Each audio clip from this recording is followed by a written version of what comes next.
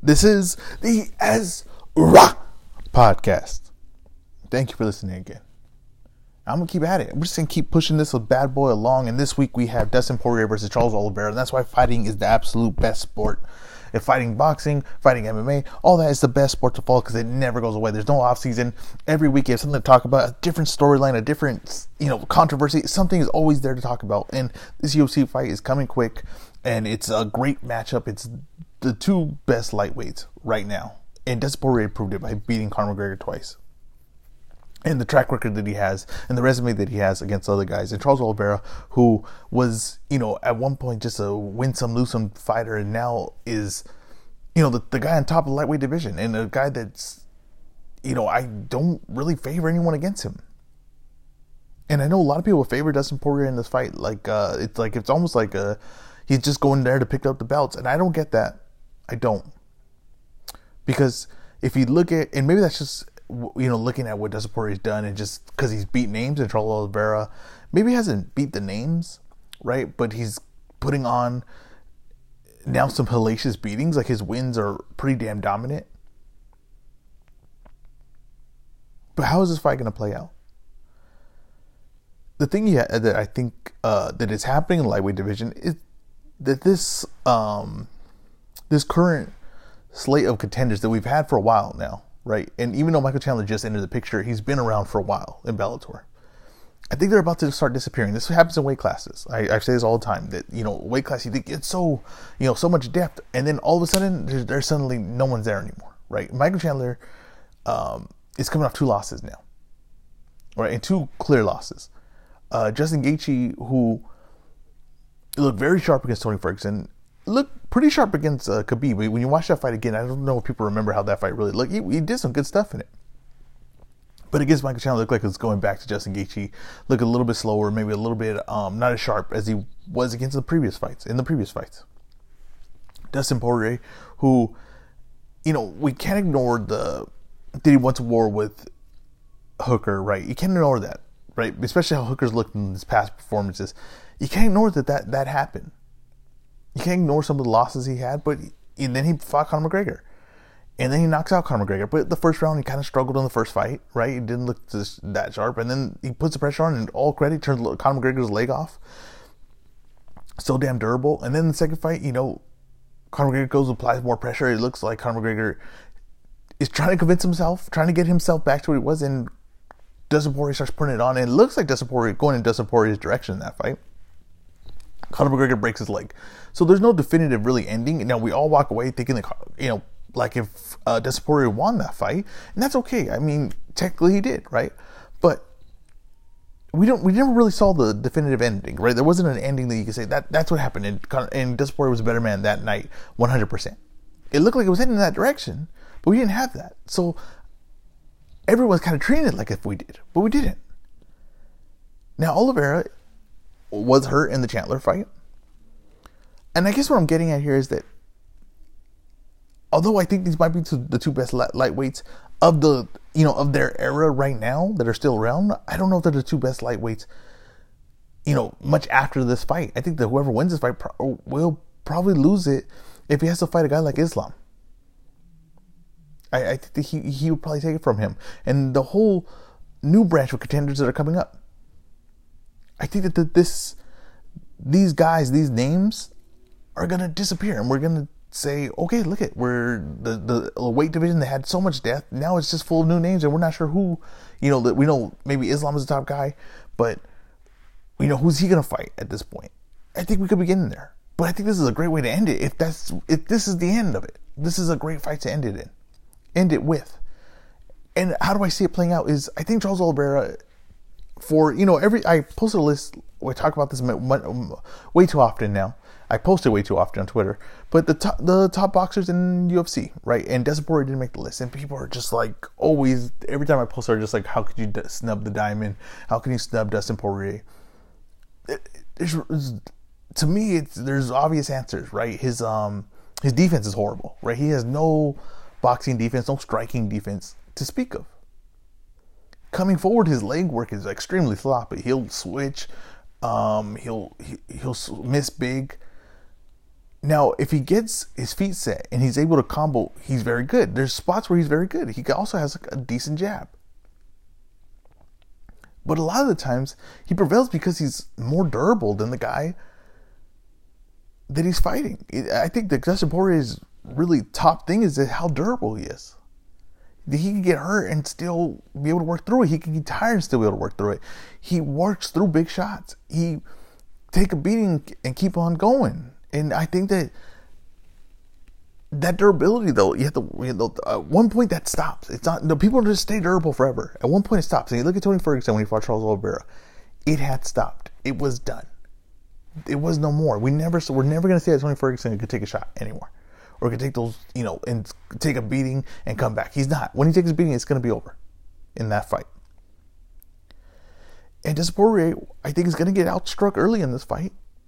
But his durability, which I'm expecting to still be there of some sort, is going to allow him to come forward and get himself into a little bit of a slugfest with Charles Oliveira. And Charles Oliveira, who was very good coming forward, very good when he could keep the distance and pick his spots. But going backwards, he still makes mistakes. He still goes straight back, and he still keeps straight up when he goes back. And I expect that when Dustin Poirier works through the shots he's going to get, they're going to land on him early, it's going to eventually push Charles Oliveira back. And when he can, and he could get the momentum, he's going to land some big shots at Charles Oliveira.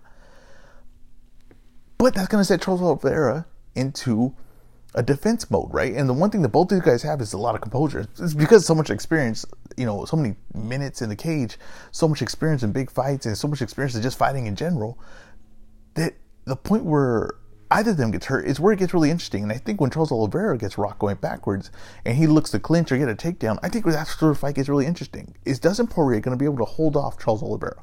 Because I think Charles Oliveira has seen the Khabib fight, right? Has seen that Dustin Poirier, even though he dominated Conor when he was on top, but in the first fight, Conor was, he got the takedown on Conor, but Conor was able to kind of get back up and control, right? It wasn't like, when Khabib was on top of him.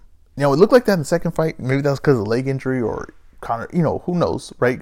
Dustin looked pretty good, but I think that Charles Oliveira has seen that, and I think that Charles Oliveira can get a hold of him and take him to the ground. I think it could be a long night for Dustin, and I think Charles Oliveira is going to maybe not go in there with that game plan, but I think that that's where the fight's going to go in that direction. It's going to force him into that game plan, and I think that might be a real positive for him. And although Dustin Poirier, has shown that he could be good on the ground and has good jiu-jitsu training and is a high-level belt, he does give up positions, and he does try to power out of stuff. And I just think with a guy like Charles Oliveira, you can't do that. He's going to be heavy on you. He's going to take up whatever mistake you make. And I think that Dustin Poirier is going to make a lot of mistakes. I think Charles Oliveira is going to punish him. And Poirier's, durability, again, is going to get him to survive. But I think we're going to get something similar in the second round. And then Charles Oliveira will get him down and get him to make mistakes and eventually catch the sub in the fight. Like I said, I think Charles Oliveira's stand-up is extremely underrated. He's got to pick his shots. He likes to put himself in the position, but because of his composure, he can do that. Now, going backwards, like I say, Poirier's going to be favored in that. It's going to be all about, in fighting, it's a lot about momentum, right? And I'm not talking about like momentum as in like you're winning this section of the fight and then this guy wins this section of the fight. I'm talking about momentum of like, can I get momentum going forward?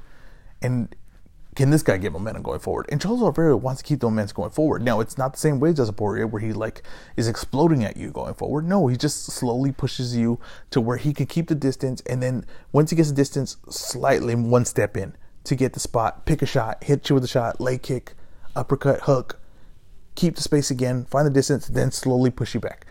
With Dustin Poirier, it's like a rolling stone down a hill. He hits you once, you fall back. He's looking to keep it going. He wants to keep putting that pressure and keep the combinations going. And that's when he's at his best. That's when he's flowing. Now, I think Dustin Poirier going backwards is a world of trouble because his defense is so terrible. So it's all about who's going to get that momentum. Now, just because of durability, I think Dustin Poirier is going to push it back. And that's where the fight will change. And I think the composure, right, of these two guys is going to be, it's going to stand out. It's going to be the main thing in this fight of how composed they are in these positions, especially when Charles Oliveira is hurt standing. And then when he puts Dustin Poirier in bad position on the ground, and Dustin Poirier is going to be able to see if he can work his way back up. because Dustin Poirier needs to fight this. He's going to have to win this fight standing up. It's going to be on his hands. And I think that Dustin Poirier's got to go back to the leg kick. And that's not, easy thing to say now because, he had success to go leg. He's going to do it because he's got to keep Oliveira off balance. He's got to get whatever he can to get him going backwards. He's got a jab, too. He's got a good jab. He's got to stay consistent with it. He's got to push him back. And when he does hurt him, he can't lose himself. You know what I mean? He can't lose himself going in to allow Oliveira to get a hold of him. Because Oliveira has a good takedown going backwards. He could drop to his knees and double leg you. He's very technical with his takedowns. He's not just a jiu-jitsu guy that's like needs to pull you into his guard. He's not that kind of game. He's actually very aggressive, very heavy hips on top. And I expect that to be the success in this fight. I think this is an excellent matchup. I think this reminds me of like Hagler, Hearns, that type of era of fighting, like where the two best guys are fighting each other and they're damn good at this point. And the things that they do, they kind of work together. And styles make fights. I think these two styles could make a very interesting fight. I'm going to expect Charles Oliveira to pull this out. And I think his ground game is going to be very dominant in it. I'm going to love seeing the stand-up to start it off, though. Amazing fight. The UFC ranking system, because there's one. The problem I have with boxing, right, I was just listening to, guys talk about boxing. And, they're talking about, like, this guy's a mandatory and he should be the mandatory, right? And that sounds right? Like, he's a mandatory, top of the rank, he should get a thing. But the problem is there's 4 rankings. So, they're okay with that one. Then you go to another weight division, they were talking about heavyweight, and they were like, well, this guy's a mandatory. And they're like, who cares? He sucks. I don't want to see him. Who cares about that fight? But the truth is that sometimes they are. One fight, one mandatory means more than the other. And why does that matter? Why does that happen? Is because there's 4 ranking systems for 4 different bouts.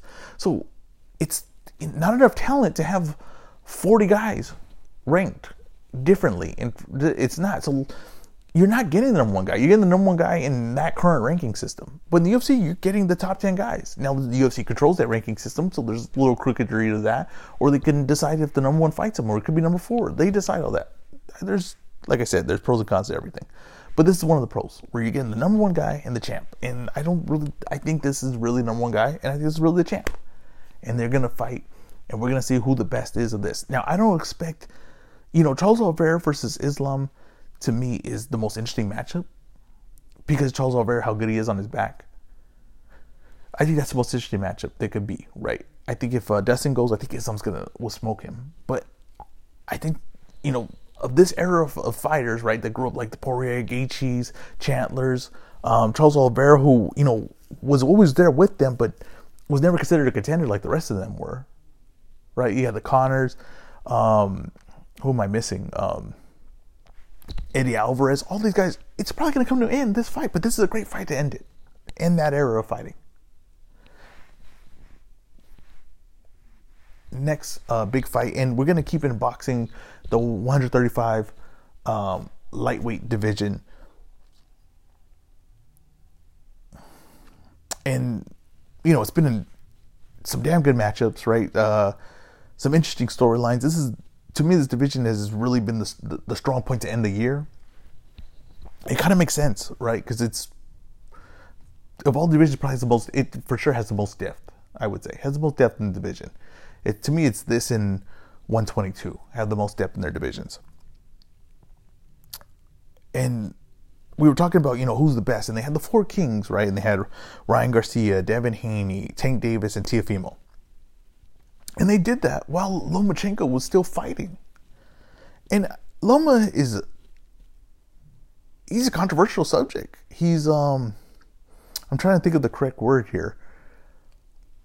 I don't know. It's not coming to my head right now. But he's just controversial. If you bring up Loma, there's one side of it, and what boxing is, and I catch it as I'm on boxing Twitter, and I see people talk about boxing. It's just basically 2 sides always. There's one extreme the other way, and one extreme the other way. I'm gonna try to play down the middle. I think Loma is as good skill-wise as advertised. I do, and I know people don't want to hear that, and I guess they get frustrated because they compare him to Ali or Floyd Mayweather. Resume-wise, he doesn't have that. And he probably never is going to have that. Especially because of his age and the weight class. It doesn't seem like he's going to get the fights to prove that. But I think that if he did get the fights, he probably definitely would prove it. That's fine. Now, just skill-wise, the eye test, you can't take it away from him. No one is playing make-believe. It's not make-believe what you're seeing. the guy is dominant. And he's dominant doing a lot of things, and he can literally do everything in the ring. Important thing to remember, what's really important in boxing is ranges, right? There's 3 ranges. There's long range, mid range, and close range. He's excellent at all of them. Another thing with his legs, if you think of Khabib, right? If you're an MMA fan, you think of Khabib. Well, Khabib was so dominant with the takedown, and why he had so much control is because his legs were like arms. And his legs would be doing something while his arms would be doing something else. And his legs would be wrapping you up so you couldn't get the space in your legs to pull a guard or, to posture up or to create a little distance from him because his legs were controlling.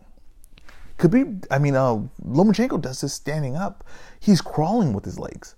So his legs are doing something that his arms are doing. They're not, not connected with his arms. He's moving his legs to find a distance. He creates movements and angles to find an opening for shots. He works that with his legs. Now, does he get hit? Yes, he does, because he stays in range because he truly believes on everything he's doing and the little circles that he can create, right? To confuse you, to create to put himself out of range, as in not in out of range as far away from you, but not in the correct angle for you to land on him. And how balanced he is. There are things that he's doing that are truly amazing, and I haven't really seen from many other guys. That's just the case of it. And, you can hate on him all you want, and I think that there are race issues in boxing. There's no doubt about it.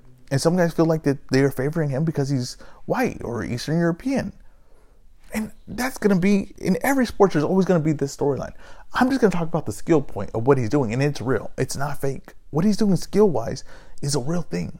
And he, to me, if we're talking about performances and who looks consistently, who I know I'm getting and what performance I'm going to get, it's Lomachenko. I know what performance I'm going to get. I know what I'm going to get, what I'm going to see, what skill he's going to bring. Sometimes other guys look shaky. I was just talking about Devin Haney.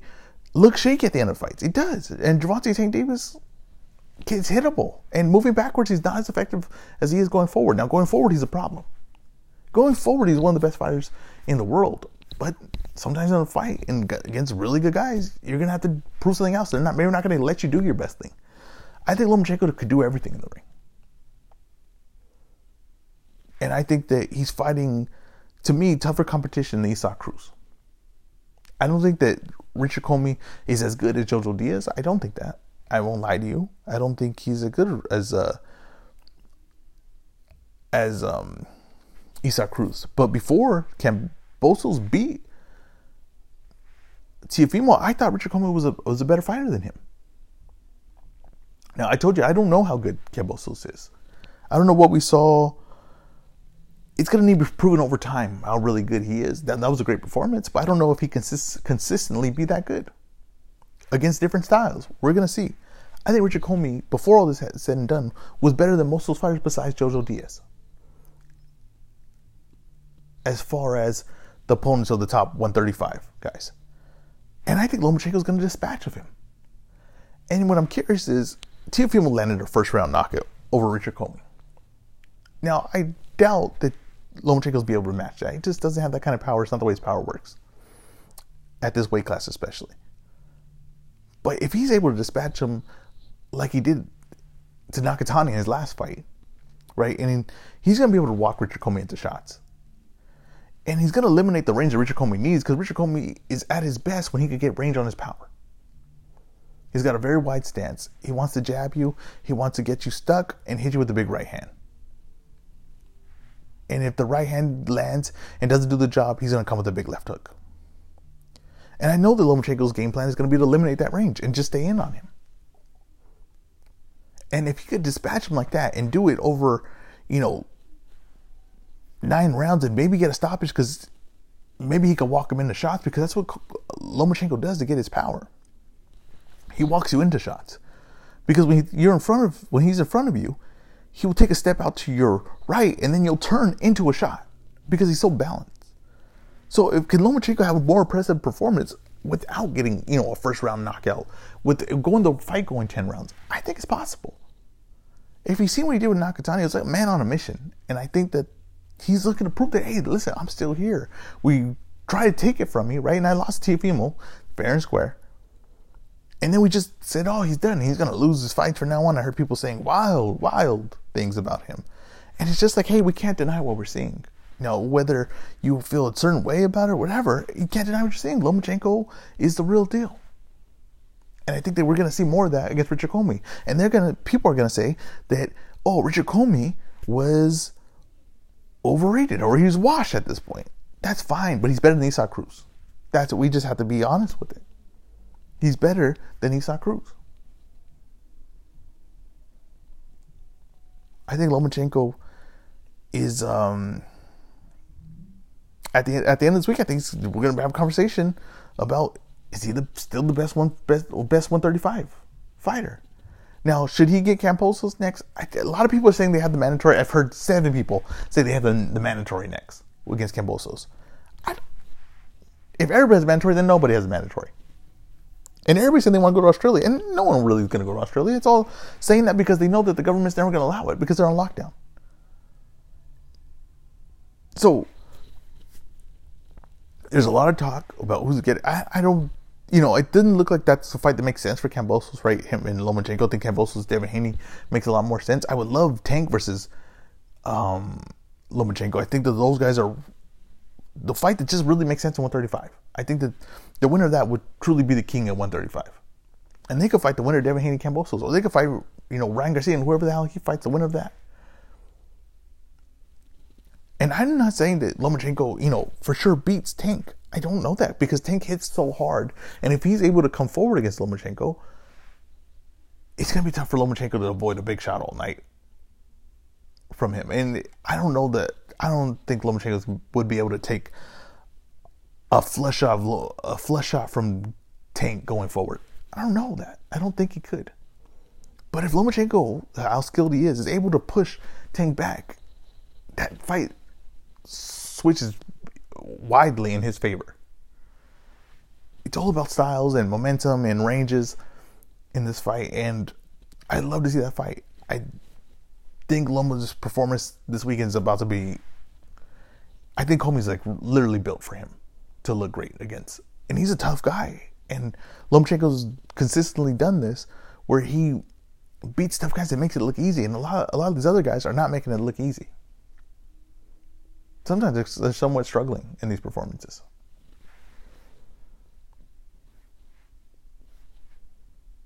Another fight I want to talk about, and boxing is stacked this weekend. 4 cards, UFC pay-per-view. It's a like I said, Saturday is not my girl's favorite day of the week. I'll tell you that right now. And we have a UFC undercard that I want to talk about. And this, they have Julian Pena versus Amanda Nunes, or Amanda Nunes versus Julian Pena. I guess she's the champ. And UFC brought women's fighting to where it is. It was a big room of growth, and I love it. And you had some amazing fighters coming out of there, but the talent and the depth of it's slipping.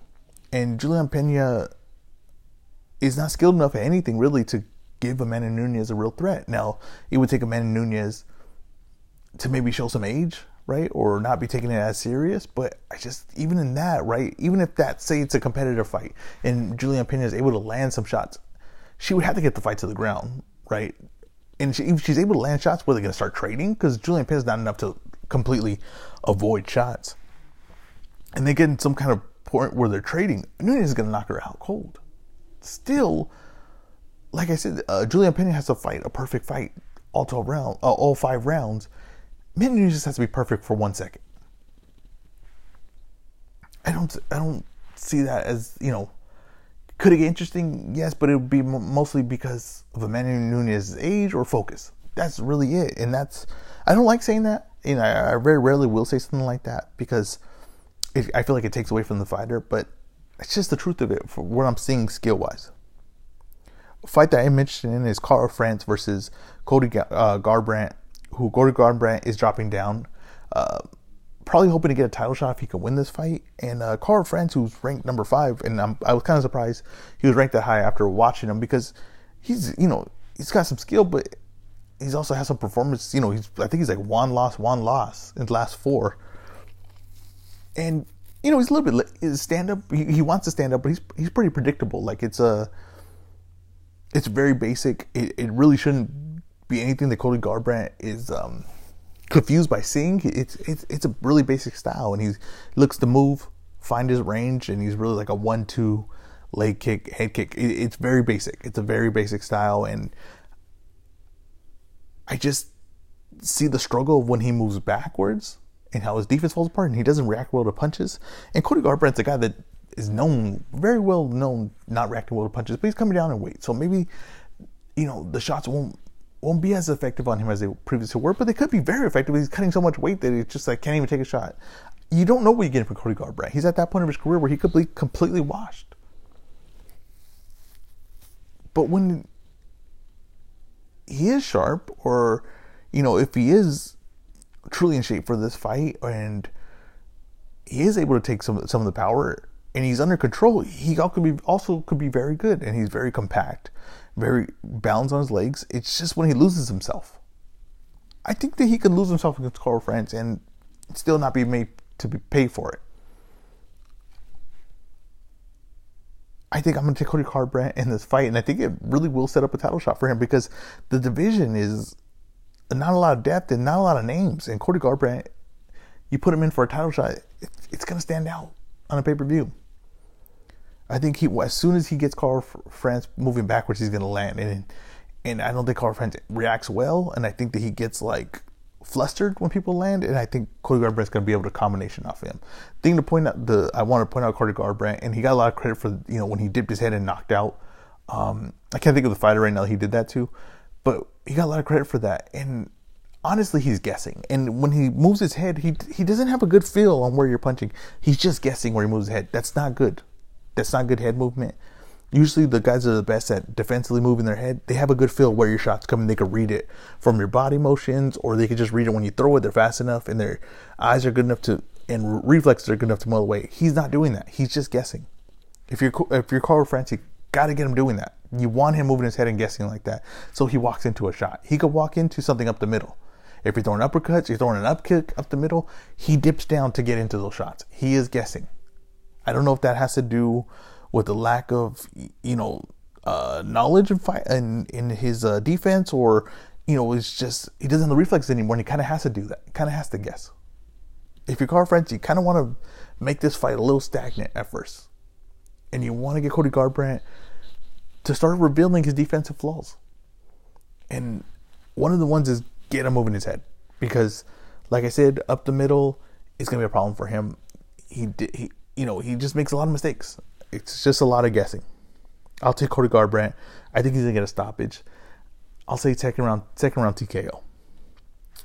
Another fight I want to talk about, it's also on the undercard of Katie Taylor, is Conor Benn versus Chris Algieri. And Conor Benn made my list of dark horses of this year in their weight division. And I think Conor Benn, a lot of people, he's the son of a fighter, so that's already a bad rep. But also when he came in, he very limited amateur, so he had to work through some things. And he looked really rough around the edges. It's starting to tighten up, and I think that people already have, first impressions or a certain thing that it's hard to shake, right? It's hard to shake what you originally thought of him, but from what I'm seeing, Conor Benn's improving, and he looks pretty decent. Now, how high is his ceiling? Maybe not that high, but what his floor could have been, he's far from that. And he's fighting Chris Algieri. And I think this is, it's a name. It's a guy that's not really been that busy lately. But I guess it's they're trying to bring Conor Benn along. They can't seem to get the name to really push him over as a name that they can beat. But, a fading star, like who they want is Broner, which that would be perfect. That's literally a perfect fight for him. And this is not necessarily a bad fight for Broner either way. If he could get a decent payday, it's maybe a winnable fight. But they got Chris Algieri. And Chris Algieri, what he's going to bring to the table, what Chris Algieri is known for, right, is moving around the ring. He's known for his legs, that he can move around and you're going to chase him the whole night. But the thing about Chris Algieri is he doesn't really do that anymore. And he hasn't done it in a while. In the recent fight, he's a little bit more aggressive.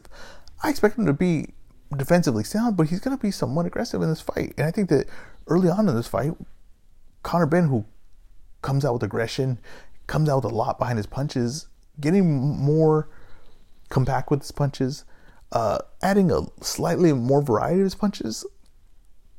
I expect him to, win the early rounds, but I think could be a little bit back and forth, right? I think that the power and the speed of the shots, I think, will keep Chris Algieri at home for the most part. But I don't expect him a lot of movement. I think that he'll move at times and then look to set up to work.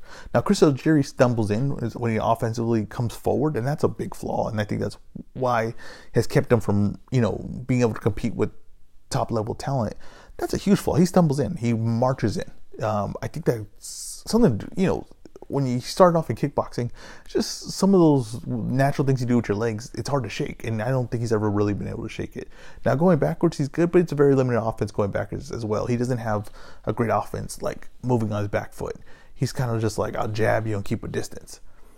Like I said, though, he doesn't really move that much. So I expect him to be tight with his guard, and I expect Conor Benn to keep working because he's aggressive, and he don't mind getting hit, and he's going to score, and I think he's getting sharper. If he uses his jab the way he's been, I think he can keep Algieri home, and he's going to be able to combo and flurry off Algieri's gloves. I think Algieri's crafty enough to survive in this fight, and he's crafty enough to, land here and there. But I think it's going to be a wide margin, unanimous decision victory for Conor Benn. It's interesting where they go here with Conor Benn. There's some fighters that are just in interesting spots. Like Tank Davis, I said, where are they going to go? Where are they going to match him up with, right? And it seems like they're dealing within their own pool of fighters. Well, Conor Benn doesn't seem like they can bring, having a hard time getting anyone to come along to fight him. Usually the ones that Matchroom can work with is like Golden Boy. Maybe they can Blair the Flair, would be an interesting matchup. I think that's actually a pretty damn good matchup off the top of my head. But it'll be interesting how they bring Conor Benn along. I think he has some skills. I think he could be, a little bit of a dangerous fighter. I expect him to win this fight, and let's see where they go with from there. It's going to be a good night of fighting. You got the Vols also fighting. I don't even know what channel that's on. I don't know if they're showing that on DAZN. When I saw it, it was on the ESPN thing. They didn't have exactly where they're showing that out. It's just a good night of fighting. There's some good fights, and like I said, the Dustin Poirier fight's the most interesting one to me. But Lomachenko, to me, can win this fight, and I think we're just gonna talk about it on Monday and be like, or Sunday, and be like, is he the best guy at 135? And did we try to bury him? And that was too soon. Thank you guys for listening. This has been the Ezra Podcast.